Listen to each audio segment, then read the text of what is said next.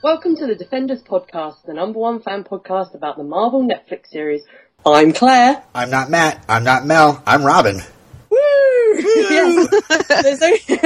Matt and Mel are not here today, unfortunately. We're 2 Defenders down. There was some kind of shenanigans going on in Canada, so I sent them out with Alpha Flight. They're the Canadian ones, right? Yeah, I think so. To go and take care of it. So that's where Matt and Mel are. However, we have 2 awesome guests this week to make up for them. See, Matt and Mel, we don't need you. Whatever. It's like they're listening to us. They're listening now crying. Because somehow they can listen to this live. So our first guest, I'm very excited to have. I'm going to big him up. I know he's going to get very embarrassed by this. But our first guest is, well, you really need to tell us who you are, because you are as I called you earlier, a Daredevil fandom celebrity. And it's Kuljit Mithra from themanwithoutfear.com. I hope I said your name right. Kuljit Mithra, yes, that's fine. Kuljit Mithra. Close enough. Awesome. Tell us about the account, so. I'm so happy to have you on here, because I have been a loyal follower of your website for many years. And we've kind of chatted about things sort of back and forth via email for sort of a while, and via Twitter as well. So it's nice to actually chat to you. But tell us about your website, because it is like the best website on the internet. I'll just say it now. Oh boy. I don't know about that, but okay. Yeah, basically just started the website when I was in university about 19 and a half years ago now. Just basically learning this new internet thing. Just decided I needed to learn this HTML, that, this basic HTML, and not like how it is now, but I just decided I needed to learn it, and I figured I'll just make a website about something that I like, and there you go. And it just grew from there. I just started.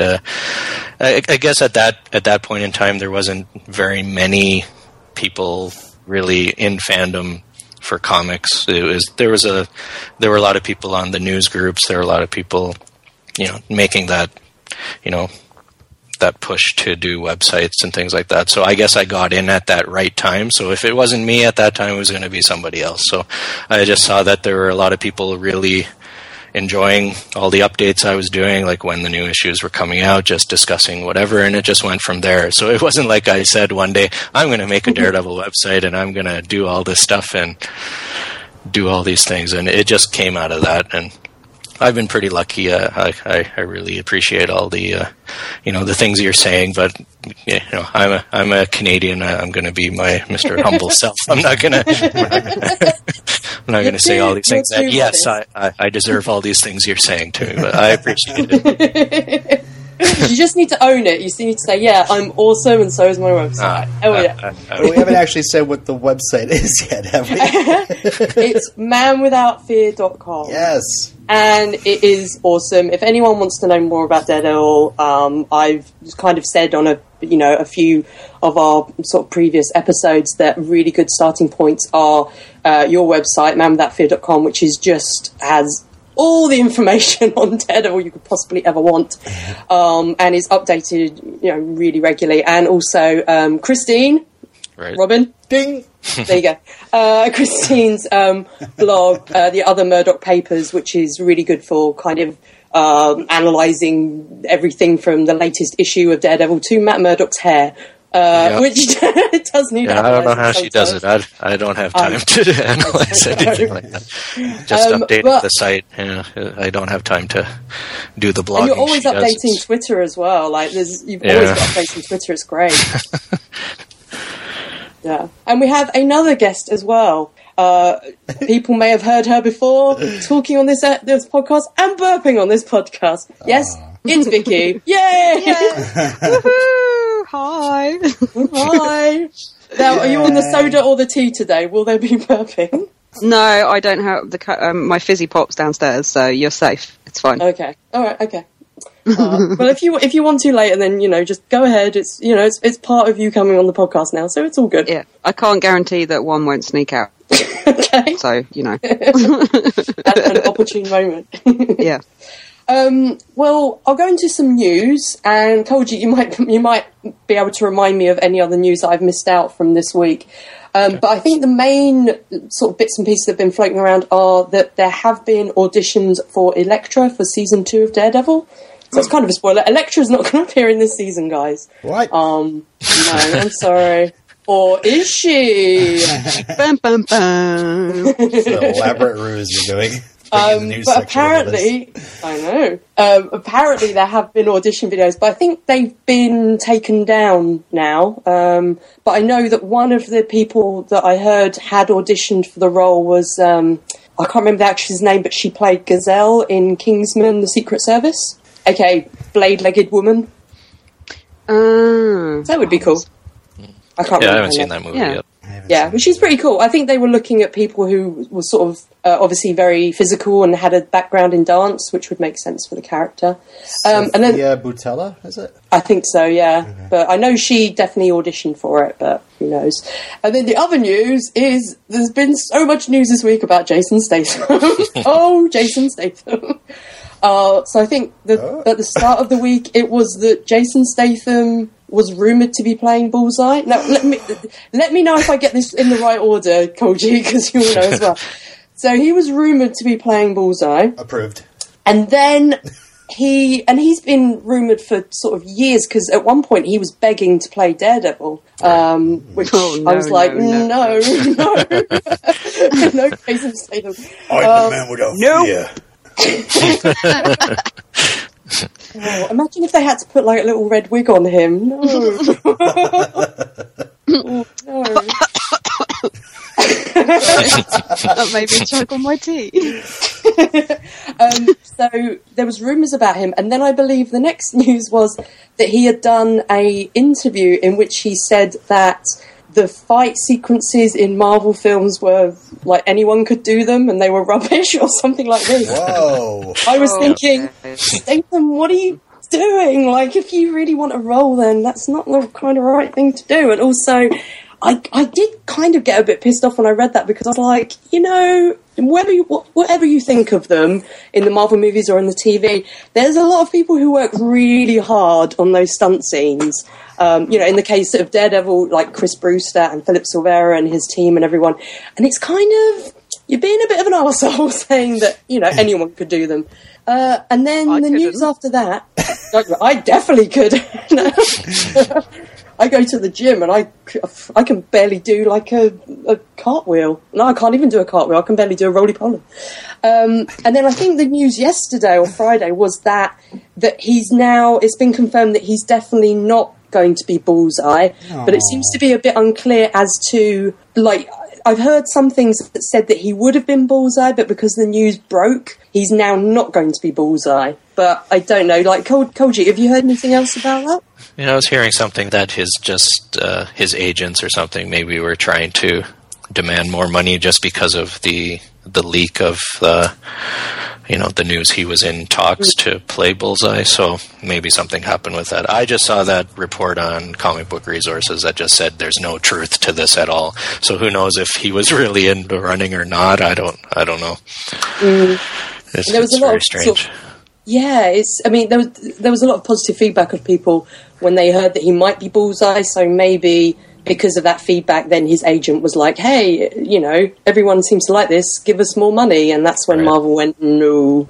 But I don't know. Someone mentioned, I think on Facebook when I was discussing this with them, that they would really like Finn Wittrock to play Bullseye, who is Dandy in the last season of American Horror Story, and at that I kind of went,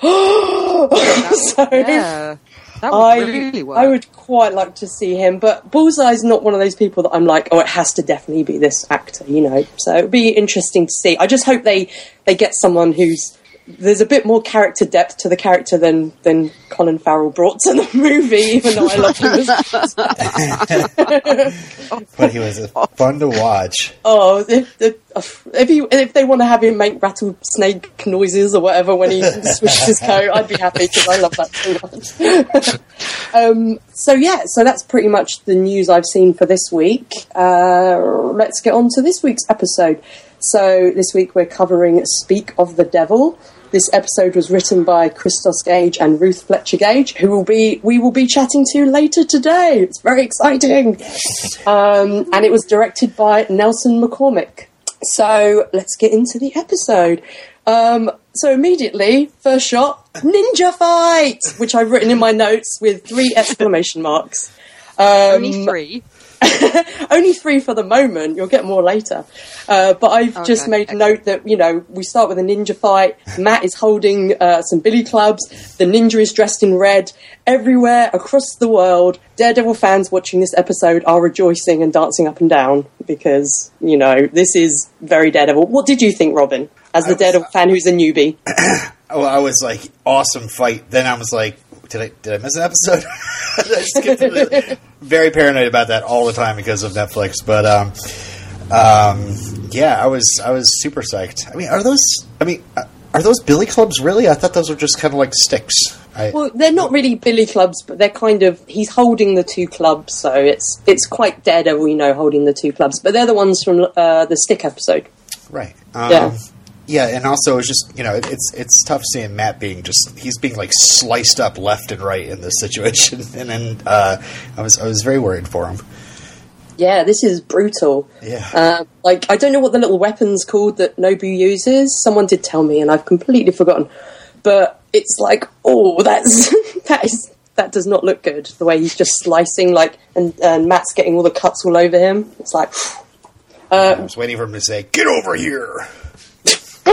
Well, he kind of at one point kind of gets him like a fish almost, in the guts and just reels him in.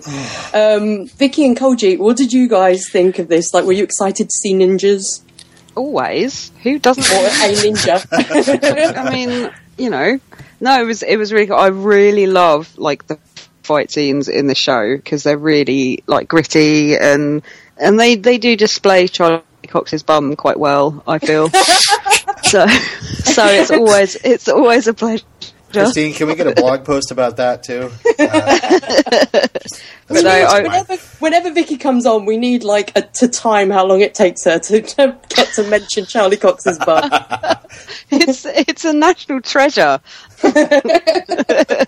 But, it was brutal. This one was really brutal. Yeah. I was worried for our boy. It was bad. There was blood everywhere, and it was oh no, Matt. Matt, no. With Matt, yes. I guess it's after there wasn't much action obviously in last week's episode, which was the Wilson Fisk episode. So I think they're kind of definitely making up for it. It's almost as though to say, "Don't worry, guys, there will be more action. Here you go." They just kind of assault you with it. I loved the previous episode. I have to say, right now, Fisk is my favourite thing about this whole show. I love him. Go Fisk. Team Fisk. Team Fisk. Well, as I said on a previous episode, Brad, who's watching it as well, his favourite thing about the entire show is Fisk on awkward dates with Vanessa. Oh, that's his favourite thing. I get second-hand embarrassment for him. It's oh no, I always can't watch. Painful, and then you kind of feel sorry for him, which you shouldn't really. But no, well, not after last episode. Well, yeah, you can, but he's scary in the last episode. So, did you guys guess in this scene that was Nobu? Yes. Yeah.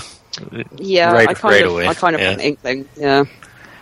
I think I read that, or I heard on an interview with Christos and Ruth that it was originally going to be someone else. I think it was actually going to be a character who I won't name now, but in Foggy. the Easter egg section, maybe. Yeah, it was going to be Foggy. And Matt was going to be what?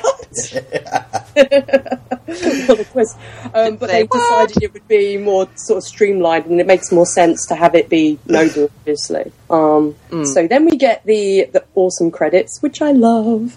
And the first scene after that is Matt sitting on the bench outside the church speaking to Father Latrim, and they go inside and get a latte and talk about Satan and Rwanda. As How you do, come the over a latte. church has like a coffee machine like that? Like, what the hell? What, you Did never anyone- got did a anyone else Latrum think that? latte before? Like, Latrum? Latte what, trum? do you think he blesses the coffee machine? Yes. It's made with holy water. Yeah. If you were to throw that latte at a vampire, it would kill them. Yeah. I was just like watching that bit. I was like, oh, they're in a coffee shop. Wait, no, they're in the church. Well, it's not like in the main Good bit to of the see, church. It's like a little Sunday back room. donations. That's where the Sunday donations go to. They probably have like So, a like, tray of fueling the father's biscuits somewhere coffee as well. addiction. Oh, Yeah, biscuits. yeah. It's not like they've got a whole Starbucks in there. It's just a little coffee machine. Well, I They don't probably have know. It's America. It's like I don't know. Is that a slam on my country already? No, All right. but you have got Starbucks like everywhere. Yeah. some- Yeah. Well, so do we. I mean, you know, in my town, it's like, I think we have 4, which is why I never believed in Buffy when they said Sunnydale was a 1 Starbucks town. I was like, no, Sunnydale has Rubbish. like 12 castles in it. They've definitely got more than 1 Starbucks. Some castles that disappear. Yeah. I did like that, you know, Matt's like, I'm good with that confession, but how about that latte? And then when they're drinking the latte, Latrum's like, you know, we're still good for confession here if you want. Yeah, that's great. Bring it on. But I really love the actor that plays him. I think he's... And I think as well, I think Christos and Ruth mentioned in an interview that he only got the script for this episode like the night before they filmed it. And he's got like this massive monologue, you know, to yeah, because Marvel is so it's got, like that whole secretive. story that he tells. Yeah, and it's, I mean, I think they said something like Marvel send out the scripts and then you have to go onto a certain website and put in a code, you know, to download because they're so secretive. And he was away or something, so only managed to get it the night before. It was something like that. But Props to him, man. I love him in this episode. And this speech he does is, I just think it's fantastic. And you can really, this whole episode is about Matt, you know, obviously wrestling with what he feels like he has to do. And I love that they do build it, because every time they think they've got a lead, like him, Foggy and Karen and Ben, every time they think they've got a lead as to a way to get Fisk, you know, through the law, it's just a dead end. And it just really feels like they're putting him in no choice but to do this. I think it's very well done. But it's also like, I love how they just explore how, you know, is that the right thing to do? You know? And how, I mean, is he doing it for himself, or is he doing it for, you know, Hell's Kitchen? Yeah, I really dug this. And also the fact that, you know, it's almost like Fisk is taking on that kind of like devil / antichrist role where he's gaining popularity and people are, you know, liking him or whatever in the media, paying attention to him. But meanwhile, he's doing terrible evil, and, you know, Matt and Foggy and Karen are like the only ones that really, you know, are fighting against this. So, and the Rwanda story was, I don't know, I think they probably sent this father, the guy who plays the father, like a script and a copy of Hotel Rwanda. I just was immediately flashing back at how like horrific some of that stuff was. Yeah, I imagine he was sort of there like just after the genocide, so probably like late 90s or something, you know. It's I just think this actor is awesome. I would love to chat with him. If you're listening, I would love to chat with you. Please come on the podcast. And so much like it's like, yes, Virginia, there's a Santa Claus. This episode is, yes, Matthew, there is a devil. And his name is Mephisto. You will be making a choice at the end of the season. Please, can we not get Mephisto in the show? Can Jason Statham please play Mephisto? No! Hello, it's me. You need to make a deal with me. What treacle? Maybe I'll just like jump up in the air and kick you with both my feet. Oh, the campaign for Jason Statham to play Mephisto starts now. Oh, there you go, Kuljit. That can go on the website. Yeah. Can we get a poll up there? Start the rumour. No. Do it. We'll just get Wes Bentley back as Blackheart from Ghost Rider as well. Why not? Sure. Oh. Now I have pain in my soul. You have no soul. No, I sold it long ago to Mephisto. Yeah. I brought it full circle. I sold it to Marvel. Sold is actually past tense for selling your soul. It's a grammar lesson here on the Defenders podcast. Yeah. Anyway, in the next scene, Karen, Foggy and Ben are in the office and Nelson and Murdoch, and they're discussing Fisk's public appearance. Matt enters and we get the first meeting of Matt and Ben, as when he's Matt Murdoch, obviously they met in the other episode when he was in costume. They discuss the man in the mask. We find out a few things, like Hoffman has vanished. Matt does a little smirk when Karen says that he's awesome, which I liked. Yes. Which was great. What did you guys think? There's a few great quotes in this scene, which I love. Don't steal them. Don't steal them. We got some information about Wilson Fisk, and of course, who knows if it's something that's filtered through his public profile, has been sold to the media. Mm-hmm. They said that Wilson's mother died a year after Wilson's father died, so after she helped cover up the murders, and all of a sudden she died too. Yeah. So I wonder what happened to little Wilson Fisk, because he was still, he was 12 then, so he would have been 13 when his mum died. Another temper tantrum? Oh, so you think that he murdered his mum as well? Yeah, I wouldn't put it past him. She's in an unmarked grave in... Maybe we'll find out how she died in a future episode. Or not. Wink. Jason Statham needs to leave this podcast. This is not Statham cast. Oh, Jason Statham is Wilson Fisk's mother. So that's how Fisk is bald, because he inherited the baldness from Jason Statham. Yeah. See? I'm so connected. confused. I'm going to continue this talk on my new podcast called The State of Statham, coming up this summer. Vicky would definitely be on that podcast talking about the Christmas and the Expendables, wouldn't you, Vicky? Oh, my boys. So I did love that no matter, obviously the situation is really serious at this point, because they're talking about how to take Fisk down, and Matt's kind of at a low, after the last episode and after his talk with the father, but he still cannot suppress his smirkiness when Karen is saying how awesome the mask is. I'm just like, yeah. Well, you would, though. If you were, running around as, a masked vigilante and someone said you were awesome, you would be a bit smirky, wouldn't you? I would. What do you mean if I was running around as a masked vigilante? Well, I was trying to, not blow your cover. Thanks, mate. And we also... When you just did it yourself. Or did I? Oh. I think this is the first time as well, Claire, yes, we get the mention of Wesley's first name. So Wesley is not his first name. His name is James Wesley, which is kind of interesting. So it's not Wesley Owen Welch, Robin. I'm sorry. Damn it. I know you're disappointed. Wow. Yeah. So, speaking of Wesley, he and Fisk are meeting in the warehouse.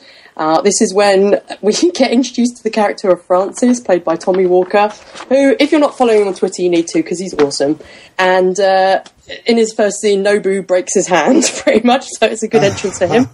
And Nobu obviously enters and is very angry at Fisk, and Fisk says for Nobu to get a specialist from his organisation to kill Matt. Yeah, why does Nobu want that block? Why is he all obsessed about this block? Well, I don't know. Oh, sorry, go on, Kuljit, were you going to say something? Yeah, I was thinking maybe they're trying to tie in that Shadowland, maybe some kind of block that the Hand can, keep control in New York. But who knows if they would even go that route in this show. because that's saying like outside forces or whatever. Yeah. They really want that specific block. Yeah, I think that was a little bit weird. I don't think they've said the reason. I think the Shadowland thing would be good because a lot of fans have wanted, which is sorry for everyone. I know Moira and Mel are sitting at home going, "What is Shadowland?" I don't even know what Shadowland is. Which is a storyline from the comics. Where do you want to try and explain the madness that is Shadowland, Kuljit? I'm trying to explain it. I'm like, it's probably best that they don't need to know that. Basically, Matt becomes the leader of the Hand. Ooh. But you don't need to know that. I don't think they'll go this route in the show because that's a big departure from the tone they're going. So I'm just wondering what they really had to have that block for. But does anybody know how to read that Japanese that's on the blueprints there? I think it's kanji for Starbucks. This is where we should start our Starbucks empire. Yes. Well, I do know, I think I mentioned it when we covered the first episode, that in that last montage, and you see Nobu and like his associates, and they have a map of Hell's Kitchen that they put over another map that's overlaying another map, and I said it looked kind of like a temple. Right. So I wonder if it's that there is something, like you were saying, that's under the city, that maybe is this kind of ancient thing, or it's this particular thing that Nobu and the Hand. Let's just say we're pretty sure Nobu is part of the Hand, which is the kind of ninja antagonists to the group that Stick is a part of. But maybe it is this bit that he specifically wants, and it's the bit he really wants is under that specific block. Well, since this we is shall New York have City, to ask Christos and Ruth later. I'm going to propose to them that maybe they were implying Gozar the Gozerian actually lives underneath that block, and they're trying to erase it. Gozar the Gozerian doesn't live underground. That's isn't that Vigo? Vigo the Carpathian? Vigo, I don't know. Yes. Doesn't Gozer live on top of the big building? Yeah, Gozer lives on top of the well, in Sigourney Weaver's fridge. Oh yeah. But yeah, it's Vigo that is like under with the pink goo. Yeah, the pink higher and higher Jackie Wilson goo. I haven't seen that film in so long. I need to watch that film again. Oh my god! All in Jason Statham voice. Do any of you read the Fraction Agile Hawkeye run in the comics? I do. Yeah. Yes. Oh, we do. Was anyone else thinking with the apartment blocks and everything? I was just waiting for Clint to come shuffling out in pajamas, going, "Hey guys, what are you doing in my block?" Anyone? That would just really be so funny. Yes. Don't be fooled by the rocks that I got. I'm still Clint Barton from the block. Exactly. I was kind of expecting like thugs in tracksuits with baseball bats to turn up, going, "Bro." That would have been awesome. I really, really, really want at some point interaction between Clint Barton and Matt Murdock, and I don't think it will happen, but I would love to see that just because I love their friendship. I want that scene from the issue where Clint's doing a barbecue on the roof and Matt just drops by. But obviously they need to be friends already and established, and I just want to see them interact because I love them. I just want Clint in everything. Well, just everything. Civil War next year. I can't. So your heart is breaking already just thinking about Civil War. It really is. I can't. Yeah, I can't. Let's not talk about it. Okay. Too much. So in the next scene, Matt is in the office and Foggy and Karen are arguing about Fisk. Foggy did some back channeling with Marcy. And Mrs. Cardena's terms up. Fisk has doubled his offer. So Matt decides to go and see Vanessa Mariana. Hey, what's up with Karen in this episode? First off, she gets all irritated about Marcy, and then after Matt meets up with Vanessa, she's just like, "Oh, you were with her? How did that go?" All jealous. I don't know if I was reading it wrong, but it both times another girl's name was mentioned. She was like, "I don't want to hear about it." Because she wants her cake and eat it. She wants them both secretly. Yeah. Well, she definitely wants Matt. I mean, you know, I think, but maybe with Foggy, she just doesn't like Marcy. You know, she has made that quite clear, and also the fact that Foggy was kind of like really dismissive of Marcy as well, and now he's kind of gone back on that and is, you know, she's probably a bit like, ugh, yeah, disappointed. But you can't blame him because Karen did lead him on a bit. Well, and I think a lot of it is because, like, he gives her so much attention because he clearly likes her that when his attention is on another lady, she's like, "Wait, yeah, it was me you liked." Jealous. I thought it was me. So the next scene is probably one of my favourites in this episode, which is Matt visiting Scene Contempo Gallery. Vanessa and Matt kind of flirt a bit, and such a good scene. Oh, I love it so much. And then obviously we get him and Wilson Fisk meeting, and Matt's oh crap face when he realises that Fisk is entering the gallery. Yeah, I love Vanessa. I love her. I really like her character. She's one of my favourite characters. She's so good. Yeah, I just totally. Even in this scene, which Team Vanessa, no, Team Fisk. Team Fisk, yay! This could have been a very easy scene because it could have been just, you know, a couple of lines of them chatting and then Fisk enters. But I love the interaction between her and Matt, and I really wish it was longer. Yeah, it didn't seem like it was long enough. It could have gone on for a good more couple of minutes, I reckon. Easy. There's so much to cover in this episode, obviously, you know, because there is a lot in this, and so I don't know if they could have made it any longer, and they obviously wouldn't want to scrimp on when he is chatting to Wilson when he enters, and also the sort of father scene earlier, and, you know, some of the other scenes. But I just love the interaction between Matt and Vanessa. I just think it's great. The fact that Matt is so charming and flirty and will flirt with her, but he's also a bit like, yeah, you know, like when she's doing this whole thing about, oh, you can appreciate art without sight, and he's like, yeah, sight helps, you know, type thing. I just think it's great. I love it. So what did you guys think, though, about about that, and also when Fisk finally entered? When Fisk, when she's, well, I don't want to say the quote because I'll probably use it, but when she mentions, you know, we should talk to him, and all of my notes are pretty much just like, what? Because you're like, wow, he's got this place really well guarded, you know, for an art gallery. Yeah. And then, you know, maybe there's a reason why there are so many guards there is because he's there too. Oh, because he loves Vanessa. Yeah. Wants to keep he her said safe. that the safest place is by his side, he said to her, didn't he? And this is after, like, he's gone public, isn't it? So, and she was standing with him outside City Hall, so maybe that's just, like, his way of protecting her. From being a target. I meant to ask you, Kuljit, how many times have you watched the series as a whole?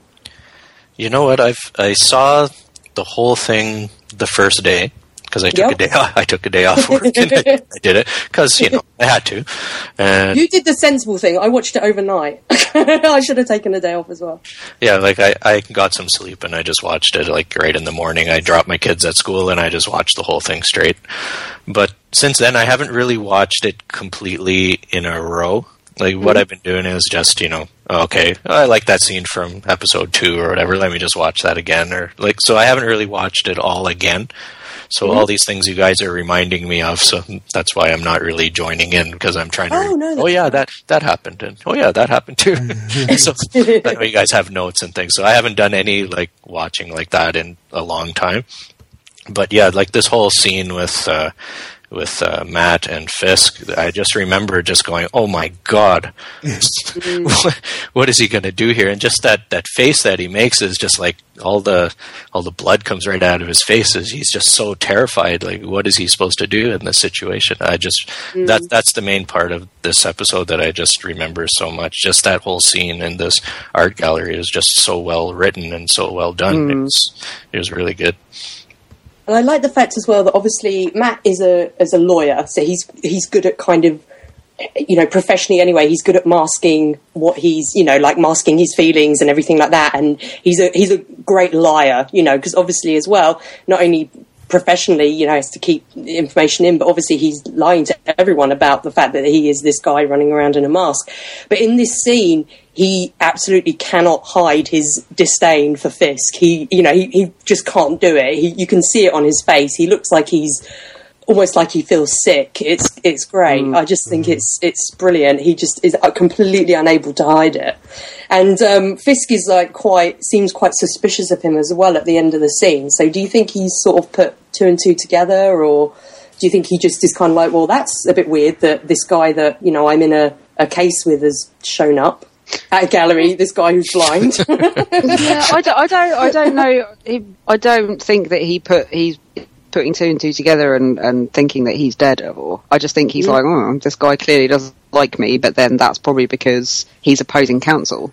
So I will be polite until he leaves, kind of thing. But yeah, I don't think he's like figured it out or anything yet. I don't think he's figured out that he's Daredevil, no. But he definitely knew that Matt is snooping around, and he was very Wilson was very happy to play the very territorial, like, yeah, what are you doing here, you know? And you know, put a little scare into this blind lawyer. Yeah, sure, he's here to pick out some art. Okay, and he just so happens to also be opposing counsel. No, this guy, you know, Wilson's got this guy figured out. And it's just after he's sort of, you know, Wilson Fisk has sort of come out publicly, you know, as well. Yeah. So the next scene, we're back in the church, and Father Latrim and Matt are discussing the devil, aka Fisk. And Matt mentions that Fisk has someone he loves, you know, and who loves him, so he would be missed, and it makes it a bit more grey, you know, it's not just that he's a monster, you know, and he's evil.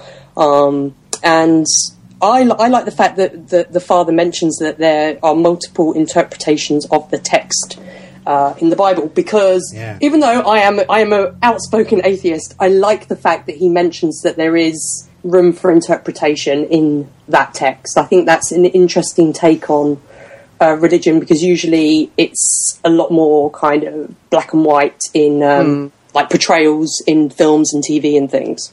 But I like this little scene. I like that we get this one little scene with him again. And, you know, you don't have to be, like, a believer to find this kind of, like, you know, mythology or whatever interesting. This is all very deep and rooted into a lot of people's worlds. So it's cool to see that a person of the faith would have these different interpretations, kind of maybe even dangerous interpretations of something that, you know, many people believe in. And I like that he is like a positive figure as well in Matt's life. You know, he's not just he seems like he's not just this father who's kind of preaching to him. He actually seems like someone who could be a friend. You know, he's a confidant already, you know, but it's I like the portrayal of the father. It feels like something we've not seen before in this kind of show.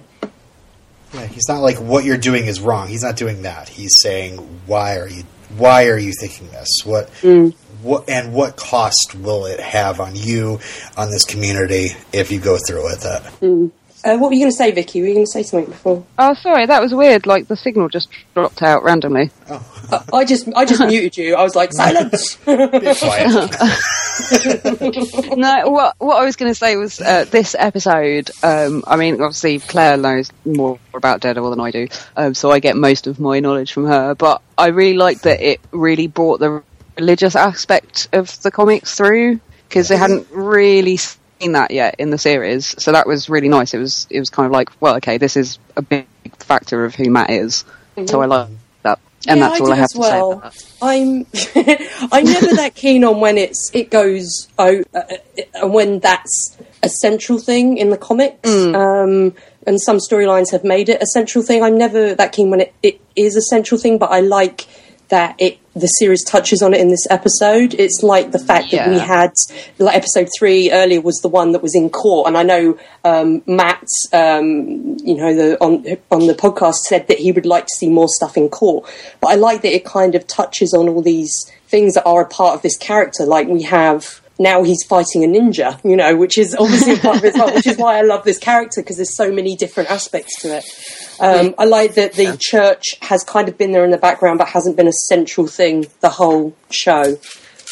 Up until like this episode. I think that's what I like. And the fact that he was such a kind of chilled out father, didn't sort of ram it down your throat, which was nice. He was kind of like, oh well, you know, you could look at it this way, or you could look at it that way, and here, have a latte, and I've got some biscuits here somewhere. Kind of thing. I like that. I've got some chocolate bourbons somewhere, I reckon. I think that's what you have. And honestly, in an ideal world, it would be so cool. Like, this first season is great because we're hitting all these different aspects of the Daredevil character. But unfortunately, you know, there's just not enough time to focus on one thing or another. I was really sad that Nobu left this episode so quickly. But, man, in an ideal world, we'd have, like, a season of just, like, something like Born Again, where it's exploring religious aspects of things, and then another season where we, you know, I don't know, maybe that Shadowland or something close to that, like where we deal exclusively with stuff that has to do with the hand. And and we have a whole season of him fighting Stiltman. Yes. Or just superhero antics, just like, you know, Daylight City taking on gigantic, you know, like Dr. Octopus or something like that, you know. I know it will never ever happen in the show because it's not the kind of tone they're going with. But I know Kuljit, you'll know which issue I'm talking about when I say this, and me and Vicky are big fans of this issue.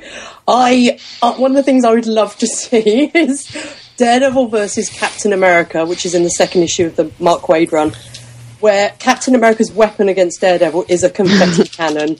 It's one of my favourite things. It's one of my favourite things, not just in Daredevil comics, but in comics in general. Captain America has a confetti cannon. Why isn't that confetti red, white and blue? It should be, but you can bet that confetti is glittery. I would love to see that, and I just want to see Daredevil running around with Captain America's shield. It'd make me so happy. Oh, Daredevil wouldn't stand a chance against Rip Taylor either. Rip Taylor. he's the baddie of season 2. Yes. Been confirmed, Robin. Being played by Jason Statham.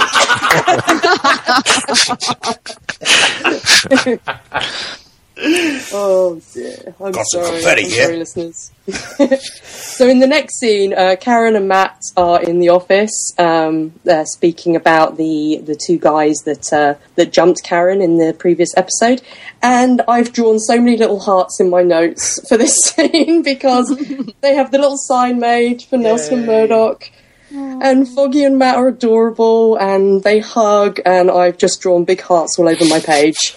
And I'm also going to say, make a little mental bookmark, Robin, that Foggy mentions that he drew it on a napkin. Oh, nice. Make a little mental note there. I'm winking at Kuljit. Wink, wink, wink. Well, you know, I mean, we're really setting up this Nelson versus Murdoch thing. At the beginning of the episode, we have Foggy talking about, again, the whole terrorist thing. The Mask is a terrorist. And then just to have this, you know, super squee-worthy moment between Foggy and Matt here, all the feels. And then so all of a sudden, the discovery at the end of this episode is going to just knock them both for a loop, or at least, you know, Foggy for a loop. It makes Foggy run away crying, so, you know, and then they don't speak at all in the next episode. That's exactly what happens.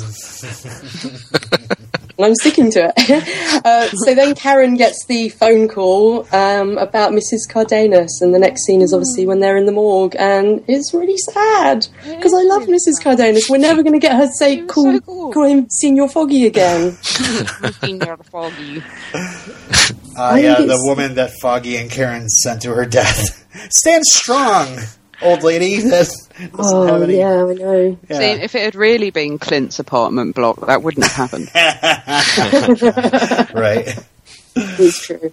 You just want Jeremy Renner to show up at some point, don't you? I just want Clint in everything. In like Guardians even of the have to Galaxy, be just Jeremy hanging out Renner. in the background. Well, I'm sorry, in one of the recent issues of Guardians of the Galaxy, Peter Quill sat on like the in the captain's seat of the Milan wearing an I Heart Hawkeye t-shirt. So Did he? Just yeah. Oh, that's awesome. Just saying. Did he do that, or was that you just doodling on the issue of the comic you had? And No, it's actually a panel. He's like eating a sandwich or something, but he's actually wearing an I Heart Hawkeye t-shirt. Oh, that is adorable. Give me Chris Pratt and Jeremy Renner in a scene together. Oh my god! I like as well that we get Officer Mahoney again in this scene, because I like that he pops up all the way through the show as the sort of one seemingly decent cop after, Matt the got the other one killed.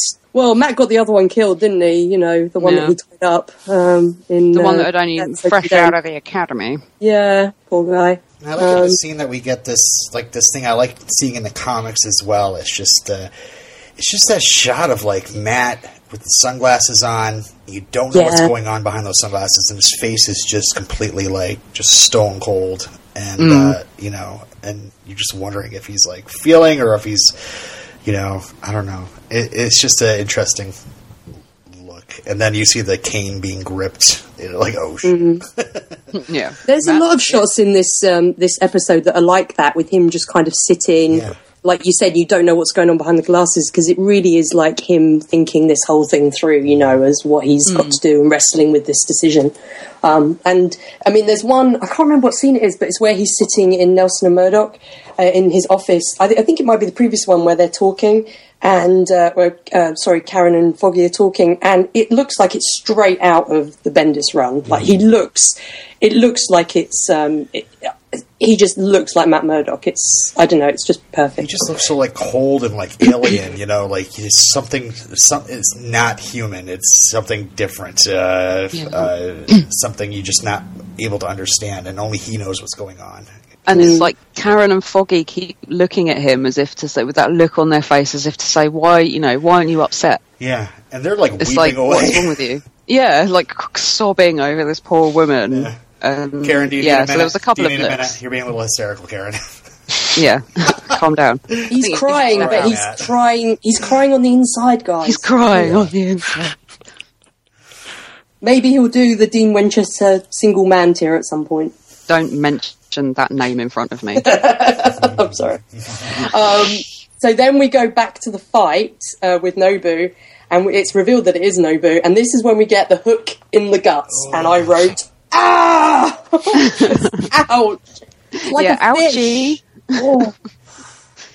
Like so many props to the fight guys in this scene, because this choreography is amazing. I think awesome. This is up there with the fight in episode 2 for me. It's just so good. I love it. But yeah, I was like, hang on a minute, there's like 4 episodes left to go. You can't kill him. Well, of course, Mephisto's going to bring him back from the dead.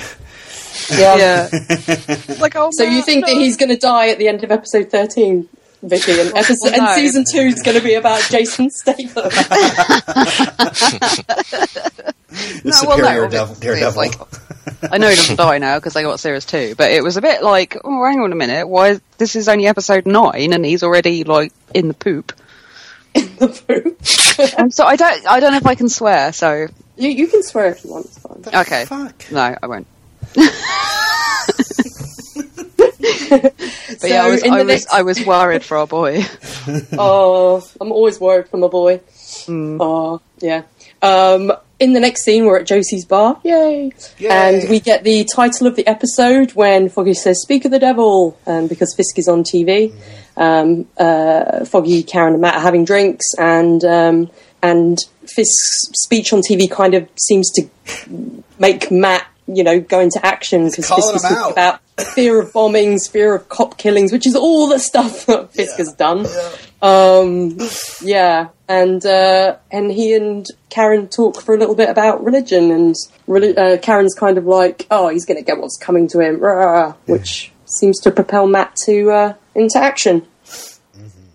So, did you guys like in the next scene that he has his little box in his closet? And I always wonder where they keep these things, So yeah, kind of nice to see it. And he keeps it under his Jack Murdoch stuff. Oh, right in the feels. That's a pain in the arse, though. If he's got to, like, get changed really quickly, he's like, oh, I've got to drag this out. I've got to get that out of there. And then it's just like, it's not very practical, is it, really? It's more realistic than having a little secret, mechanically door-opened room like in the Daredevil movie. I was always like, yeah. how did he have this little secret room? Like, was it there when he bought that apartment? Like, did they go, oh, by the way, an interesting feature of this apartment is it has a little secret room. Or Maybe it was did he get it built? room.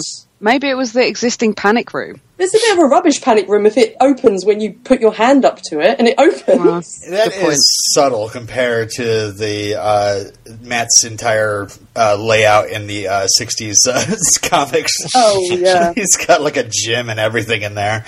Hasn't he got like a room that's just full of sculptures as well? And he's got the largest Braille library in North America or something. It's like, how? How does he afford this? Yeah. That's a good point, actually.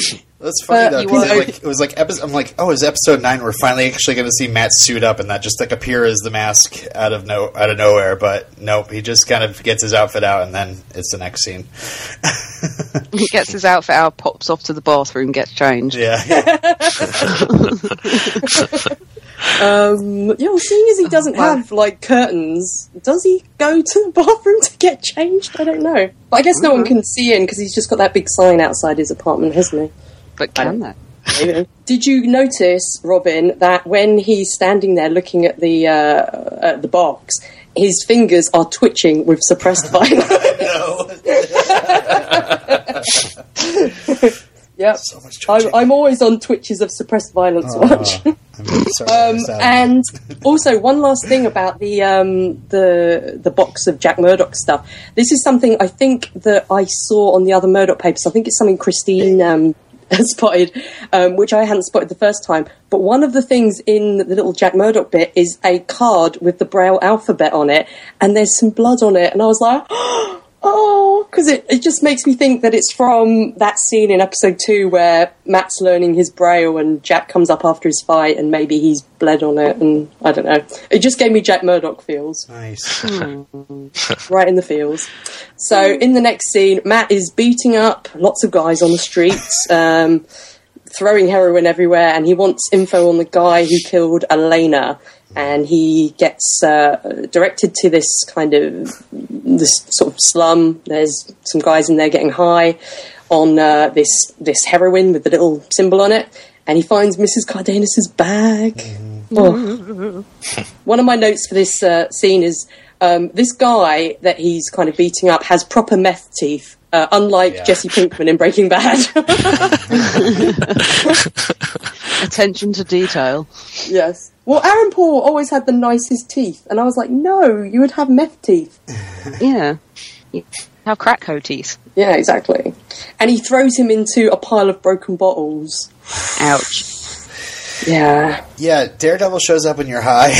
Not a good time. That was really funny. It was just like, really? I'm seeing this right now? There's Daredevil standing there. Yeah. Okay. Would it be better or worse, him turning up while you're high, dressed in that outfit, or dressed in his yellow and red outfit? Oh, the yellow and red. Worse. Jeez. You'd be like, whoa. So how did... never mind. I was wondering if how I knew it was her purse, but maybe like... Yeah, I know he probably never held it in his hand, but maybe he knows the smell of it. Like it smells like peppermints or whatever. Or perfume. Perfume. Smells like peppermints and Jesus. I don't know. Smells like old ladies, like lavender and... Jesus. and peppermint, yeah. So then he finds out that he needs to go to the warehouse on Pier 81. In the next scene, he arrives at the warehouse. We've got yellow lighting again, which is a trademark for this show. There's always yellow lighting. He sees some maps on the table, and then he meets Nobu. Then it all kicks off. who looks like he jumps down a chimney. It's like, whee! It's great. I am the ninja Santa Claus. Fear me. Chimney, chimney, chim. Oh, that's why he dresses in red. Yeah. Can you imagine getting delivered your Christmas presents by Nobu instead of Santa? And your Christmas present is a hook to the guts. Well, when Santa needs a hand, you know. You've been a bad child this year. Take this. Yeah. Oh, man. I'll let you off with that pun, Robin. Mel wouldn't, but I'll let you off. It's fine. So meanwhile, while this is going on, this scene obviously ends with the jaw punch that Matt gets, which is where the episode started. Meanwhile, Foggy and Karen are getting drunk in Josie's bar, and Foggy blames himself, and that made me really sad, because I love Foggy. I'm not in Michael David's camp where he hates Foggy. I love Foggy, and... Oh, actually, I'm going to ask you, Kuljit, what do you think about Eldon Henson as Foggy? Because people are very split on him as Foggy, it seems. Yeah, I've seen that. A lot of people did not like him at all. But I think as the episodes went on, I guess maybe because he was coming right from that Hunger Games movie he was in or something. I don't know. Maybe he just didn't have time to prepare. But when I was watching it, I'm going, this guy is Foggy Nelson. How he would actually talk, how he would interact with Matt, and I loved all his scenes with him. So I had no problem with him at all. But just seeing all these other reviewers and things just saying like this guy cannot act or whatever, I didn't see that at all. Maybe just because just my history with the character, I'm going, yeah, this guy's Foggy, I don't care how he's acting. Well, you would think that someone like you would be a harsher critic than some of these people are like, you can't act, If you see Foggy Nelson, that's what you're supposed to see. And I felt like a lot of these like supporting actors, not even the main guys, but the Turk and Gladiator, Melvin Potter, and Vanessa, and all these other characters. All these actors were really good. Yeah. They were so good in their roles. I didn't feel like there was anybody that I was watching the show and just going, oh my god, this guy or this lady just cannot act or can't do anything. I felt like all of them really got their roles, well. I don't know. But I guess a sign of an amazing script as well. Yeah. But I didn't have any problem with Foggy or Eldon Henson. And I thought he did really well. And then even, I guess we're getting to that point now at the end of this episode, just that whole scene. I guess we're going to talk about it now after this. But I felt that he portrayed that really well. And I see people just say, oh, this guy's always crying all the time and whining and just whatever. I thought he did pretty well. He's a sensitive guy. Like I'd probably be crying if I caused an old lady's death. But I'd also feel like probably passionate that I'm going to help take down this crime lord. But you feel for him. It's like he really wants to do good, but as he's drinking and his emotions are really getting the better of him, he's just like, what the hell am I doing? Who am I to think that I would be able to help take down this guy? This guy's unbeatable, and I just got an old lady killed. I mean, that would make anybody cry. I'm sorry. Yeah. I think as well, like the difference between Matt and Foggy, like I was saying earlier, like usually Matt keeps everything under the surface. He's a total iceberg. It's like you only see 10% of what's going on, whereas Foggy completely wears his heart on his sleeve. Like he's unable to hide how he's feeling at any point. And I think that's part of as well as to why him and Matt are friends. I think maybe that's why Matt likes him as a friend, because he's, but I think he plays it really well like that. And I've said before, I've kind of wanted Eldon to play this role. Like he's been my fan pick to play Foggy for even before the movie came out. I was like, if they ever do, where they're slightly younger, I'd love for him to play Foggy. And I love him as Foggy. I think he's great. So I think Hollywood has tapped my phones. Yeah. Don't have Jason Statham in. In which case, Katie Sackhoff for Captain Marvel. Just if you're listening. Oh, Natalie Dormer. No. Can you hear me? Yeah. Natalie Dormer's already been there. Oh, Charlize Theron. We like this rumour. Yes. Oh, yes, we do like this rumour. Yes, that would be great.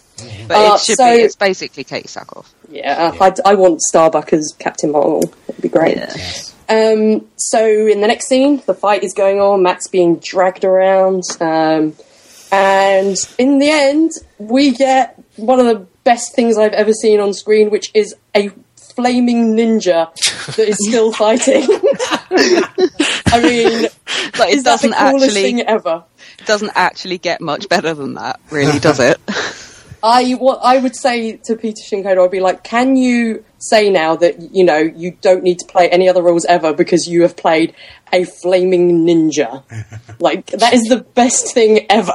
Like, yeah, you can retire now. Fighting. Yeah, you've just, you know, you've topped it now. That's You're like, yeah, job done. Surely there are better roles, though. I love that he keeps fighting after he's on fire, and I love that in the next scene he's still on fire in the background, just like in the That's what I loved about it. He was just like, you know, all the talking and stuff was going on. There's just a ninja on fire in the corner. So good. I'm surprised how quickly Fisk is like, just let him burn. Yeah. I'm surprised how quickly he gave up. I mean, I don't know. If I was on fire, I'd probably be, like, flailing around like crazy. Not just, like, laying there and burning. I mean, it seemed like the fire, like, killed him really quick. Maybe he just thought, I'm just gonna... Or maybe perhaps crash through the window and fall into the river, and then we can get Nobu back. Because I think this character is so mysterious, and now it's like, what, we're not going to know anything about him now. Like, yeah, it was a bit gutted that he went out Yeah. on this episode, actually, because I would have liked to have known a bit more. Were you as gutted as Matt Murdock is in this scene?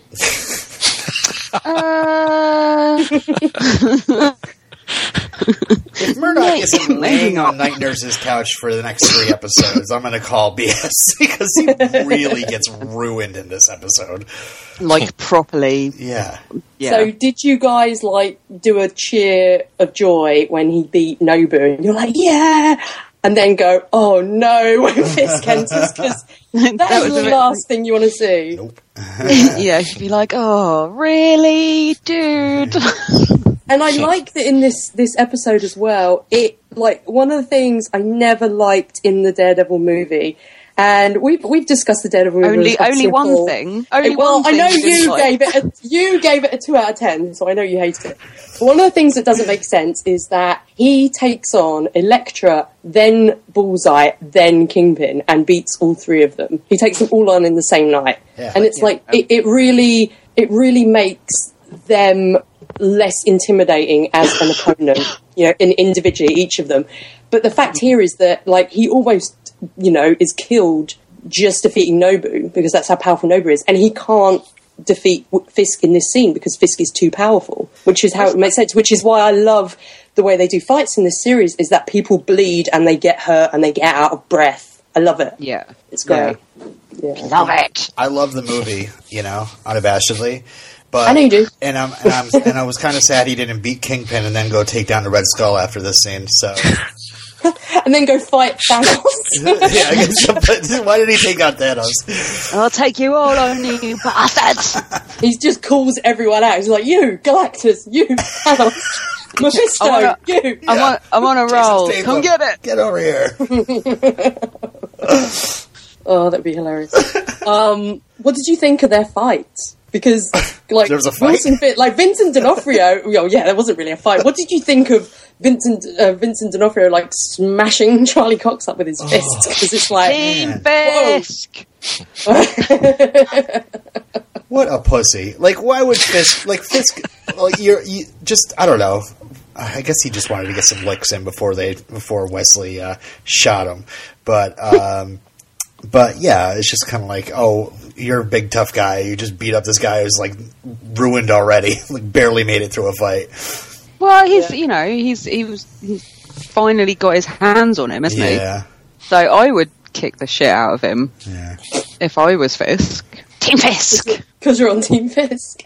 I am. What did you like when there's that close up of his face? Of Fisk's face, I think we mentioned this in last week's episode as well. You can really see that little boy in him, because it's this real childish glee. Do you know what I mean? At beating up this person, but it's like so a face that, you know, the rest of the time he's really kind of conflicted I feel like Fisk is kind of conflicted about the amount of violence that he himself uses, but when he actually gets to do that, it's like something inside him takes over, and he's just like, yeah, I'm just gonna like mash your head in with my bare hands. Keep punching him! Keep punching him! Keep punching! Keep kicking him! Keep kicking him! Keep kicking! So D'Onofrio is just, Yeah, he's awesome.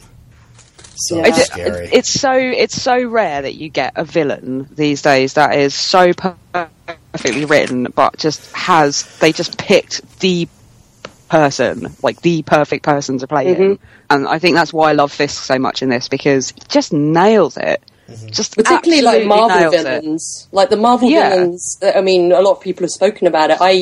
I enjoy generally all the Marvel films, but one of the things that the Marvel films have a weakness for is the villains. The only real developed villain is Loki. The rest are kind of a bit like, wow, I'm evil. I was talking to someone earlier today about, like, for me, the last really amazing, like, sort of comic book villain was Ledger's Joker. There just hasn't been one as perfectly matched to the part and so perfectly written since him. Like, it just nailed it. I should probably be concerned that I'm Team Fisk. Well, what we were just talking about with Daredevil, how he didn't just beat up Nobu, beat up Fisk, and then go after Thanos and take him down. Like the same thing happens with Fisk in this series. Like, there's been some complaints I know that we've had that maybe Fisk isn't like being the perfect villain. He's worried about things. He's scared of Madame Gao, and who wouldn't be scared of Madame Gao?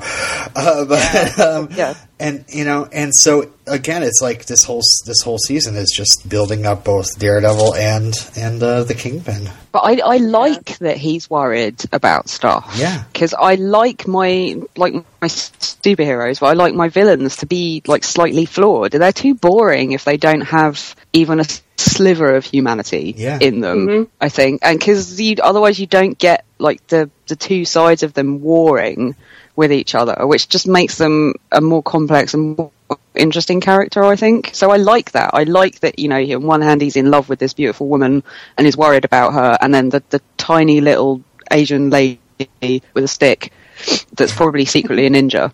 But on the other hand, he smashes, he decapitates people with car doors. I love that. Awesome. Yeah. Team. Like I said, I've mentioned before as well. We've got like such a great villain in this with Vincent D'Onofrio as Fisk. I cannot wait to see what David Tennant does with Kilgrave in AKA Jessica Jones. Like, I'm just dancing up and down with joy at the thought of it. And then I want like Daredevil to swing in and throw a blanket over him and defeat him. Sorry, a chemically treated sheet. We never did find someone with a chemically treated sheet at the con the other week. Kuljit, Vicky and I don't know if you saw the photos on Facebook, Vicky and I dressed as Jessica Jones and Kilgrave at the Comic-Con a couple of weeks ago. And we really wanted to find a Daredevil cosplayer to throw a sheet over Vicky. Oh, that would have been funny. But we didn't. But it was fun. Maybe but all day I was your slave, wasn't I? You were, and I was I just spent all day really creeping people out. Yeah, he has to live up to. David Tennant has a lot to live up to because he's got to live up to how work. Well, I got to rethink this whole thing. That cosplay I just saw online.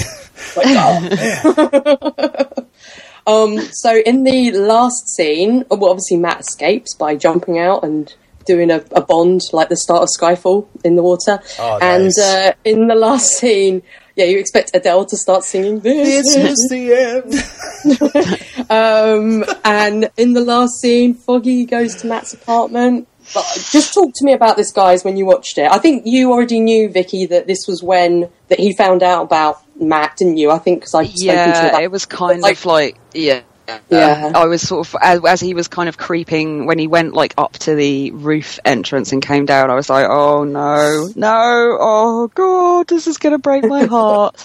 I was, not looking forward to this bit at all, really. What did you guys think, Robin and Kuljit?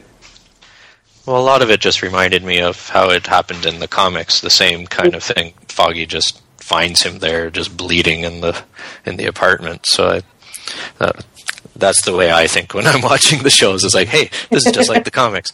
So that was really all I was really thinking at that point. I'm just going, how are they going to deal with this in the next episode?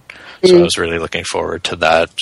And I was hoping that more people didn't just start learning that he's Daredevil. I wanted to keep the secret identity like better than how it is in the comic, where basically every single person knows who he is. And I'm just curious to see how they might introduce if Karen finds out, because that might take an interesting turn, just because if they are going to go into the born again route, or maybe it'll be somebody else who reveals that information to Kingpin whenever that happens.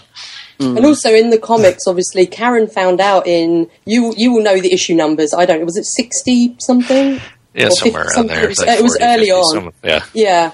And then Foggy didn't find out until the 300s, like for years and years and years. 47 or something like that. Yeah, really late on. And it just never made any sense that Karen would find out before Foggy, And Foggy, obviously now knowing Matt's secret in the comics, it makes their relationship so much more interesting in the way the comics are written. So I was really excited that this happened, but when I watched it, I was like, oh! And then I got to watch the next one. I didn't have to wait a week. Sorry, Robin. Yeah, I was like that. I was immediately like, next episode. And someone has already edited that scene on YouTube, I will say, with the dramatic prairie dog music. So when he lifts up the mask, it goes boom, boom, boom. Oh, nice. And it's hilarious. If I can find it, I'll put it on the group. Though, it's like, how could he not recognise his best friend's chin? I never understand that, like with superheroes and stuff, when they're sort of from their eyes up are covered. It's like, how would you not recognise your best friend's like lower face? I don't know if I'd recognise your chin, Vicky. Your chin's not that distinctive. No, but you'd probably recognise my mouth. Yeah, I would. Wouldn't you? Yeah. That's what I don't get. It's just like, and you'd be wearing an I Heart Hawkeye t-shirt as well, so I'd recognise that. That's true. Yeah. Yeah. No, I mean, when he started walking to the apartment, I was thinking maybe he'd find out that Matt was Daredevil, or Matt was the Mask. Smoking. But I was also concerned. I was like, maybe Fisk sent somebody back to the apartment. Then I was like, wait, he doesn't know Matt is Daredevil yet, so that doesn't make sense. And then I'm like, oh, maybe he's going to be out of his costume, but just like collapsed on the couch, like covered in blood. Yeah. Well, Fisk could have sent someone round because he wondered why Matt was snooping around earlier at the gallery. Right. It wouldn't have to be linking him with the mask. I was kind of expecting Foggy to have gone in and like Claire would have already been there, like patching him up kind of thing, and then it'd be like, awkward. Mm-hmm. Yeah, awkward. Yeah. But then, I realized that the next episode was called Nelson versus Murdoch, and I was like, oh, shit, let's see what... well, I guess I gotta wait. Well, Foggy goes and gets the stilt legs, and battles that in Manhattan. It's awesome. Right, are you guys ready for some tasty Easter eggs? Finest Easter eggs. There's actually quite a lot for this episode. And Kuljit will be able to tell me if I'm wrong about any of these, or if there are ones that I missed, because I probably did. Okay, so the Hand were introduced in Daredevil issue 174 in 1981 by Frank Miller. That has, as we sort of mentioned, it's pretty much confirmed that Nobu is part of the Hand. They're ninjas that dress in red. In the comics, they've had links in the past to Hydra, which anyone who's watched any of the Marvel Cinematic Universe films or other TV shows will know what Hydra is. Hey, Hydra! Stick is part of the Chased, who are kind of the guys that keep the Hand from, becoming too powerful. So hopefully we'll see more ninjas at some point. Yay! Flaming ninjas. I want flaming ninjas. And then Vicky will be really happy. Dead, though? Oh. I'll be really happy. Well, he could have all kinds of like ninja magic, so he could still be. Maybe that's why he just lay down and burnt, because he was just like, I'll be back. I'm just gonna lie here. I'm just gonna have a sit down and go have a little rest. I've just looked up chaste, and it says virtuous, pure from unlawful sexual intercourse. So I'm sorry, stick. No frick frack for you. Yep. So, some people have thought that Nobu could be the character from the comics Kuljit, who's kind of a super ninja. Super ninja? What? Bring on the super ninja. He's pretty much a super ninja, isn't he, Kuljit? Yeah, that's what I was going to ask you. Like, you had hinted about that earlier, so I was going to ask you if you thought that he really was that character, and that's who I thought he was at first as well. I don't know, because I know in the other episode they mentioned that he goes by a lot of names. He's going by Nobu this time, so it could be that Kuljit's like a previous name that he's gone by. Right, and maybe he's been, resurrected or something many times. Yeah. Was that why like he stayed on fire, because he's like a phoenix and he's just burning himself out to ashes and then he will rise again? Well, in the comics, the Hand is very good at resurrecting people. So there you go. So maybe they will bring him back. He's going to be resurrected from the ashes as a ninja baby, Vicky. It's like a flaming ninja phoenix. Oh my god, it just gets better. What's next? So, the packets of heroin have a little symbol on them. Robin, did you recognise the symbol? No, because I don't read that language. It's not in a language, it's a symbol. It's this. Well, it looks like a little question mark, but it's actually the symbol of Steel Serpent. Oh. Yeah, the Riddler. The Riddler's going to turn up in Daredevil. I was going to say, like, Marvel DC crossover. That would be cool, yeah. And then the Owl and the Penguin are going to team up. And the Vulture. And the Falcon. Quack, quack, quack. Ooh, ooh. It's actually a symbol of Steel Serpent, who is an Iron Fisk villain. Ooh. An Iron Fisk? I said Iron Fisk. You did. Team Fisk is getting into your brain. Iron Fisk is when he steals Tony Stark's armour and flies away at the end of the season. Becomes Iron Fisk. Yeah, he's an Iron Fist villain. You want me to draw that now, don't you, Vicky? Can you please? Oh my god. I'll add it to the list. My name is Iron Fisk, and together we can make this city a better place. So, what else do we have? Oh, the two guys that jumped Karen in the previous episode were named Stuart Schmidt, and Joseph Pike. And according to the website where I found these little Easter eggs, Joseph Pike is a character who showed up in a issue of Daredevil who's kind of like a hired goon. I don't remember him. They don't know what Stuart Schmidt is a reference to, if anything. But that was quite cool. Schmidt. Yeah. Yes. They're big New Girl fans. Oh, I don't watch that. Ugh, Zooey Deschanel. In the gallery scene, Vanessa is talking to her assistant, and she says, "Make sure Richmond is on the guest list." And this is a reference to Kyle Richmond, a.k.a. Nighthawk, who appeared in Daredevil issue number 62. The gallery scene as well.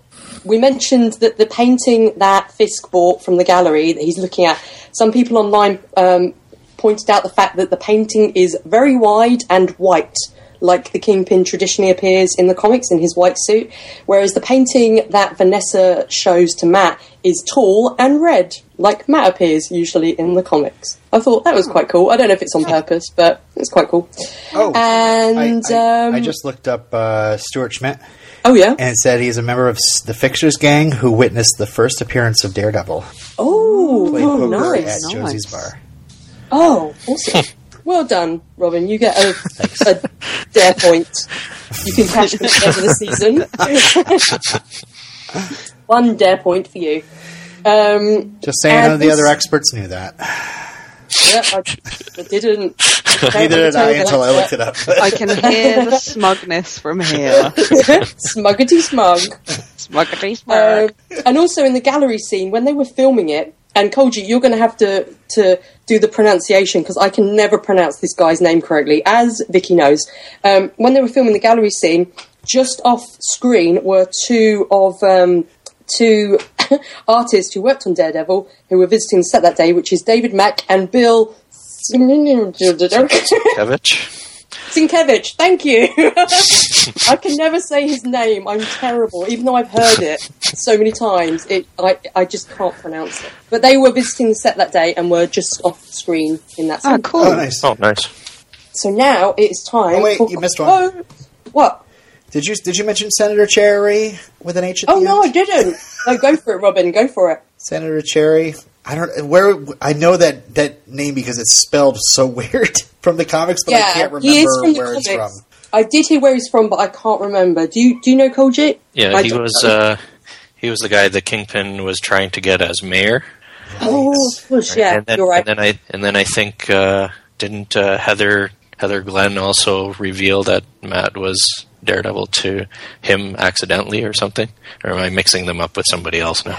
I can't remember. I haven't read.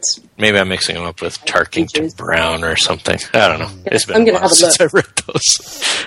Randolph Cherry. Yeah, Randolph Cherry was having a look. Like a political guy that Kingpin was trying to get into office. Why they spelled Cherry with an H at the end is... Yeah. Cherry.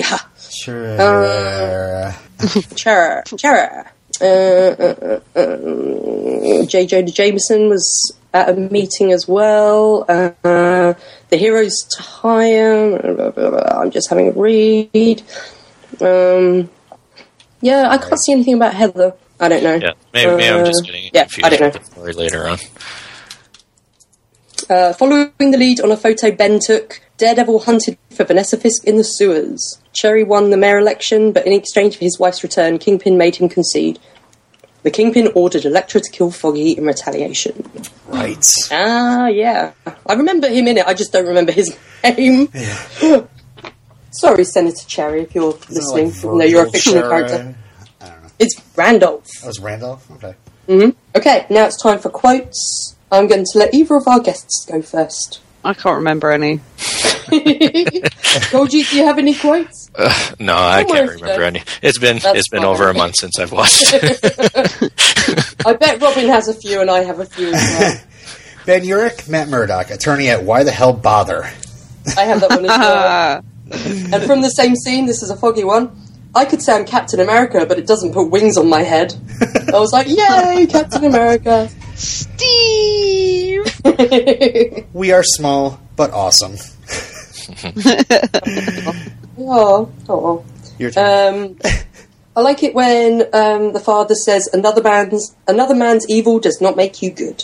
Well, that's a good one.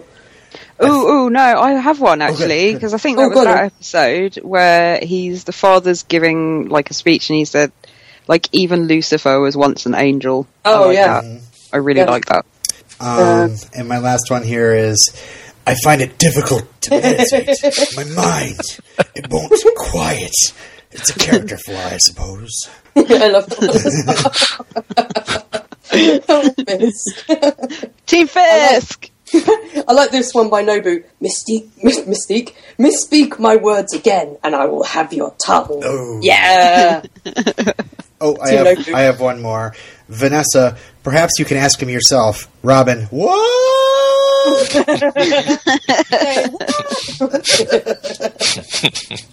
Oh. Oh no. Now it's Oh my god. It's Wilson Fisk. That's what you were doing all the way through this show, weren't you, Vicky? Yeah. Oh my god. Oh my god, it's Tim Fisk. He had two entrances too in this one episode where you're just like, no. Yeah, both of them. It was like, oh my god. Right, now it is time for feedback. Robin, you have a voicemail from Moira, from Doc Brown. Podcast. It's Moira. Very excited you have the writers of this episode as your guests this week. I cannot wait to hear their thoughts. A couple of my own. I really enjoyed the way the writers used the dialogue between Matt and the priest as a way to reveal to us Matt's innermost struggle, his turmoil at the thought of choosing to deliberately go out and harm someone, choosing to kill Fisk. I also really enjoyed the way the priest's character is so nicely fleshed out. He has quirks and flaws. He is a fully formed human being, and that is so refreshing because very often priests are just caricatures on TV, and this person has numerous dimensions. So that was fabulously well done. Thank you.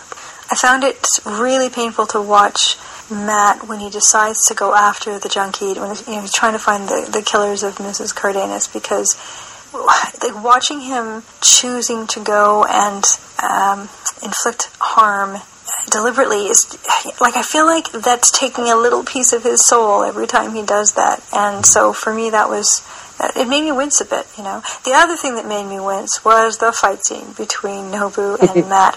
It was an amazing thing to witness. So interesting in the choreography. But every time that blade would slash Matt again and again, and he just keep picking himself back up, I was just in pain with him, you know. It was agonizing, just agonizing to sit through that, but in a good way, because, you know, by the end, I thought, oh my god, this could be the end of him, like, they can't kill him off. I know in my head, logically, you know, this show's called Daredevil, he's not going to die here, but you start thinking it might really happen. So, yeah, that was really, really well done again. And finally, the reveal at the end was, I keep saying wonderful, but it was so emotional, because you know in that moment that Foggy is so conflicted. He feels betrayed, he feels angry, he feels shocked, he feels so many things, and he just cannot believe that all this time the devil of Hell's Kitchen is his supposed best friend, Matt, and I can't wait to find out what happens in the next episode. I just want them to pick up right where they left off, because I just want to know what's going to happen next. So, anyway, those are my rambling little thoughts. And again, I will be really excited to hear what the writers have to say. So, till next time, take care. Bye. Thanks, Moira. Thanks. Awesome. Matt could really do with a visit from Moira at the end of this episode. Yeah. She's our very own night nurse. Claire and Moira will have to team up on Matt. Yeah. And their doctoring. We've got an email I'll take care of his butt. If there's any sewing to be done on his butt. I'll do that. Okay. Crickets. Marvel are listening. Maybe they'll write it. Pregnant pause. Maybe they'll write it into season 2. Yay! We had an email from Heidi. Do you want to read this one, Vicky? It's not that long. I put it in Skype. Hang on. Starts with, hey guys. Okay. Hey guys, the latte scene with the priest was a little too long. I actually didn't notice the first time, just on rewatch. Matt's little smirk is cute when Karen is talking about how awesome the devil of Hell's Kitchen is. We agreed on that. Wesley finally gets called on his incorrect translations. Nice. Vanessa loves the paintings. Vanessa loves the paintings that look like a 4-year-old did them. Matt, be careful when hitting on the girlfriend of your nemesis. That was a really good meeting between the two. Our hero is struggling with morality in this episode. Do you kill to save thousands and lose your soul in the process? The fight with the ninja is definitely one of the more brutal things I've ever seen. It's pretty far-fetched that Matt lived through it, but it's a superhero show, so I can suspend my disbelief. I'd be interested in what portion of this episode was just the fight. It went on forever, between all the jumping ahead and back, and then finally just seeing it. Were you newbies shocked by this ending? How do you think Foggy will react? I can't wait to hear you talk about this one. Until next time, Heidi. Thanks, Heidi. Thank you. Well, newbies. We kind of discussed it a bit already. I'm interested in seeing how it's going to change the dynamic at the law office and their pursuit of Wilson. I mean, how much is Foggy going to be able to be like, okay, well, you've been telling me all this time to pursue things through the law, yet you're going out in a ski mask and beating the piss out of junkies. So, and then, if he does finally accept that, his best friend's been lying to him all this time, is he going to start saying, well, Matt, we can't take this down with the law, but I know Daredevil could do something. Nudge, nudge. Nudge, nudge. I also worry that, Foggy is going to probably have some emotions. He's going to be pretty upset about this. And is it going to bother the Foggy haters? Because bring it on. Amen, sister. Yay. Yeah, girl. We also have some feedback from Elizabeth on Facebook. This is quite long. I will read it. There was a lot to like in this episode. The fighting was okay, but I prefer the character interactions. I really like the scenes between Matt and Father Lantum. Is it Lantum or Latrum? I always call him Father Latrum. I need to check. Just call him Father Latte. Father Latte, yeah. I really like the scenes between Matt and Father Latte. Talk of religion usually makes me uncomfortable, but this was different. He didn't tell Matt what to do or not do, just worked him through his thoughts. That's what everyone needs in their lives, a sounding board to help you make your own decisions. I also found Matt's religion talk with Karen to be interesting. He was officially describing himself as Catholic without the lapsed caveat most of us use. Yep, despite 12 years of Catholic school, I'm well and truly lapsed. My uncle is a priest, though, and Father Latte reminded me of him a bit. I have had some interesting discussions with him that made me think, but he didn't dictate what those thoughts should be or try to talk me into going back to Mass. He said once that everyone is on a different spiritual journey, and who is to say which is the better path? I appreciated that. I also wondered whether Karen's parents being religious would feed into her mysterious backstory. I enjoyed Matt putting on the charm in the scene with Vanessa. The fact that the painting she steered him to was red was a wink to the fans waiting for his costume, as opposed to the white one she sold Fisk. Oh, cool. Interesting that Fisk isn't at all jealous of Vanessa talking to Matt. He is much more secure than his initial interaction with Vanessa would suggest. Does he dismiss Matt as a threat because he's blind, or does he trust Vanessa? By the way, wasn't it interesting that Matt purposefully missed Ben's handshake? Was it to ensure he doesn't connect Matt with the man in the mask? It made me wonder, why did he ignore the real estate lady's handshake in the first episode? Just part of his cover, like when he didn't react to Karen's nod, or was he trying to make her uncomfortable? The end with Foggy is great, although I would have been very upset if I had to wait a week before seeing how the cliffhanger was resolved. Sorry, guys. Next week is my favourite episode, episode 10. Don't worry, no spoilers. But if you need an emergency guest, I'd be happy to volunteer. Only half kidding, but I look forward to next week's review. Thanks, Elizabeth. We're not sure if you want a guest or not, but... Was it a joke?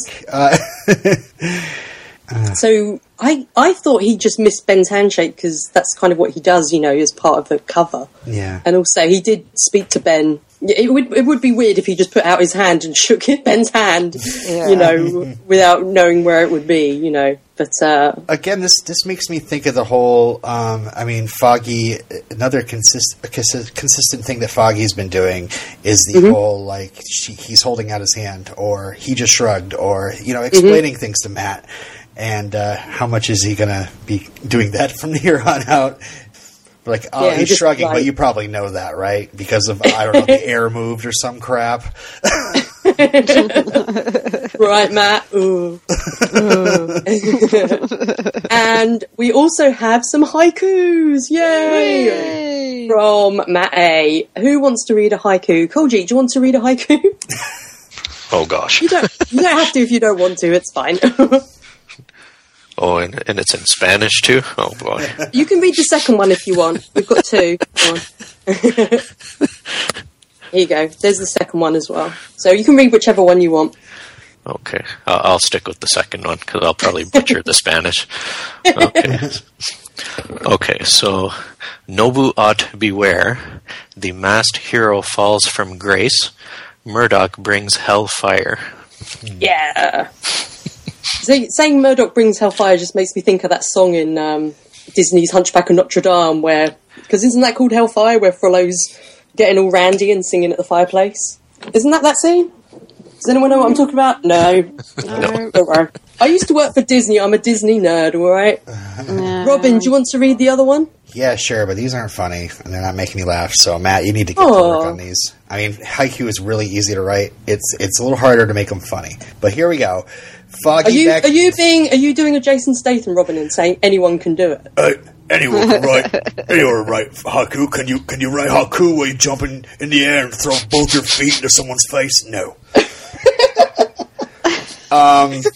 Haiku now I want Jason Statham to do a book of haikus that he wrote while jumping in the air. All right, I'll do it. I'll do this haiku as Jason Statham. Here we go. Oh no! Foggy back channels.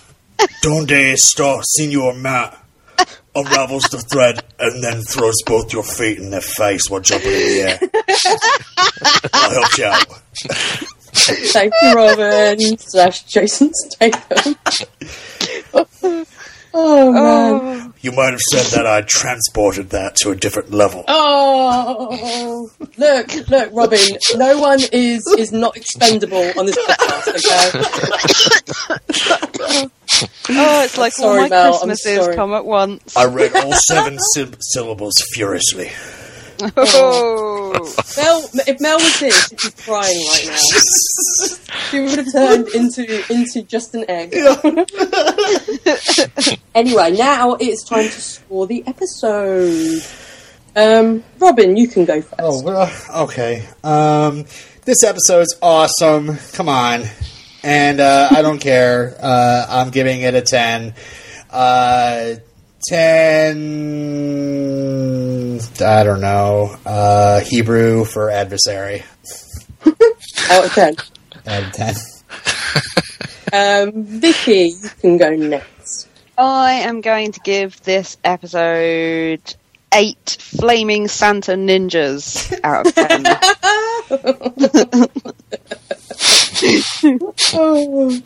Okay. Kuljit, you can go next. Oh, so I guess I have to base this on everything up to this episode, right? Yeah, or just this episode. Yeah, a comparison to, or you can rate it in terms of how it compares to future episodes as well, if you like. Because I know, for instance, there's another episode coming up that I like more than this one. So you can think like that if you want. Yeah, because I did like the Stick episode, which is before this one, right? So, it's been a while, and I did like the first one. So yeah, like 8 or 9. Yeah, 8.5. Sure. 8.5. I think I'm going to give it 8.5 as well, because I really like this episode. There are ones that I like more. I did really enjoy it though, so I'll give it 8.5 out of 10 Vanessa and Matt's flirtations. Hey folks, this is Robin calling in from the future. Matt and Mel sent in their feedback, and we're going to play that and get right back to the episode afterwards. So here's Matt and Mel. What did you think of this episode of Daredevil? Oh wait, I'm trying to remember it. It was only a few hours ago. I know. What happened? Let's go. A ninja fight happened. Oh yeah, I thought he was gonna die. Well, obviously he's by all rights he should have died. By all rights, that guy was just lucky there was barrels of random gasoline there. Yeah, Nobu was better than him. Yeah, I can't tell if it was an accident. Nobu died accidentally. Yeah, I can't tell if he did it as an accident or on purpose. I thought maybe he was just trying to knock the lights out so he'd have an advantage, but they were just talking about... He should have... He was just talking to his priest about murdering people. I guess he decided it's okay. Do you think? I don't know. You think he did it on purpose? Well, he would have known with his senses that Nobu was soaked in gasoline and there was a light above him that would spark and ignite. Yeah, but Nobu did it to himself, didn't he? No, he didn't. He threw something... No. Yeah, he did it. Matt threw something at the light, or something was thrown at him, and he deflected it at the light. It could have been an accident. I don't know. Quote unquote. It was an accident, officer. There was a revenge story in this for the older lady who I can't remember her name. So that was good. I want to call her El Fuerte now because you've been playing Street Fighter, but I know that's not it. Oh, you racist. I know. What was her name again? Elena. Who's also a Street Fighter character. That's why. See, that's why I'm not racist. So yeah, I liked the revenge plot. I liked the ninja fight. You don't see ninjas anymore. That was like a straight up ninja. You don't see that. Like, it was all the rage in the 80s. Ninja in red pajamas. Yeah, it was all the rage in the 80s. Ninjas in red pajamas, I know. I missed it. You miss your ninjas in red pajamas. I do. I kind of like the scenes with the priest and Matt. I thought that was I like the priest, he's kind of hilarious. Except, why would you be, like, sitting in the church alone staring at Jesus? I don't know. He likes some me time with Jesus, he said. It's just weird. Matt got to meet Wilson Fisk. That was awkward. It was interesting, though. But awkward. Anyways. I'm gonna leave without... I gotta think about the price that you never told me. It was a metaphor. He's gotta rethink about the price. I forgot, and then the cliffhanger made me want to watch the next episode right away. Oh, right. Yeah. That's the first time that's happened for you. Yeah. I was like, oh my god, what's gonna happen? I didn't think of a rating, though. I liked it a lot. It's probably one of my favorites so far. I'm gonna give it 9 out of 10 red pajamas. 9 out of 10 recognizable chins. Okay. Bye. Excelsior! Sweet. Good score. Now it is time to pimp our guests. Watch this guest right here. This little piece of meat. Do we even need to pimp Vicky at this point? I mean, everyone knows who Vicky is. I have changed the last part of my Tumblr URL, so I am no longer Fish Custard and the Cumber Beast. I am Fish Custard and Clint Barton. Yay! Yay! Yay! And have you been up to anything else sort of recently that you want to pimp? Like not writing wise? No, I've been a bit slack actually on my reviews. So yeah, just because you've been busy watching RuPaul's Drag Race. Yeah, I have.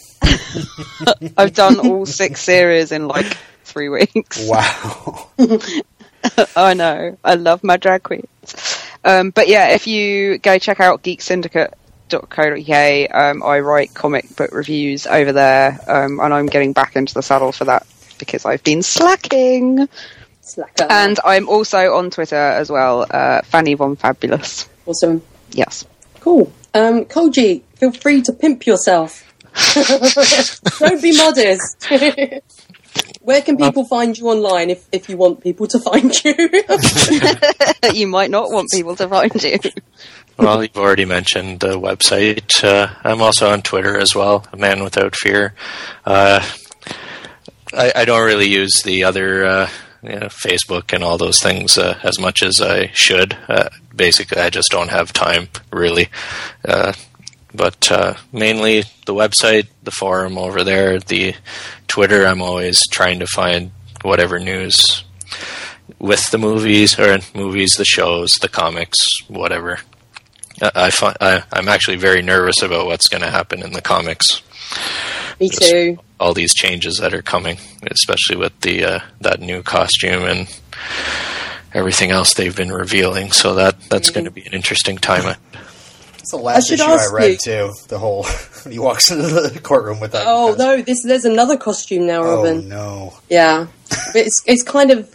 like, the new one is sort of black with, like, red boots and red gloves, isn't it, pretty much? Oh, no. Yeah. It's like a mixture of that Shadowland story that you don't really read and the Netflix show. What I was going to ask you, actually, what do you think of the current costume? Because... I know Vicky loves it, don't you, Vicky? The pimp suit costume. Booty. I loathe it. What do you think of it? What do you think of it? I'm still trying to see where they're going with it. Obviously, I know that it's not a permanent thing. It just doesn't. It's not Daredevil to me. But I'm trying to trust them and just tell me a good story, and then we'll see how he gets back to his costume, his real one. Yeah. And I also miss Matt's floppy hair. He's kind of like got a buzz cut now, and I don't like it. No. exactly. Yeah, he should have floppy hair. Anyway, thank you so much for coming on, Kuljit. Honestly, it's been so nice chatting with you after chatting with you via social media and the website for ages and ages. And yeah, I'm really happy you were able to come on this week, particularly coming back early from a soccer game. So thank you so much. And thank you for stepping in very last minute, Vicky. You're welcome. It's not like I actually have a life, so I'm never doing anything on a Sunday afternoon anyway, you know. Yeah, just chilling out, waiting for the call from the just waiting. I'm waiting by the Dare phone. That big red phone. Yeah, well, I want to first say that our co-hosts that are usually here, they're on Twin Peaks podcast, Hooplecast, which is a Deadwood podcast, and What We Make, which is a Terminator podcast. Mel is on a couple of those. And going back years and years, they're also on Carnicast, and me, I am on... Which was the first podcast I did. I am on the iZombie podcast. We are on the penultimate episode this week. We're about to go into our season finale. So we're looking forward to doing that. And I've not been doing anything different lately because apart from I'm also on the Intro to X podcast where we talk about X-Files. At the moment, we are mourning Jeffrey Spender. May he rest in peace. Big Spender! Broke my heart. So if people want to contact this show and send us feedback, we had feedback via Twitter, Facebook and email today. It was pretty awesome. You can email us at defenderspod@gmail.com. You can contact us, and when I say us, I mean me, on Twitter at defenderspod. So next week, we will be covering Nelson versus Murdoch. What do you guys think is going to happen? Robin, what do you think will happen? Because you're the only one who hasn't seen it. Oh, big fight. Yeah? They're just going to throw down. Foggy's like going to take the Fisk route and be like, oh, you're all beaten up. I'm going to beat you up some more. Okay. Cool. I will not say whether that will happen, although I have said that Foggy runs out of there crying, and the whole time is they resolve their issues with a game of battleships. Yeah! As you should do. And that's us done for this week. Who's going to say Excelsior? Kuljit, do you want to take us out with an Excelsior? I'm sorry.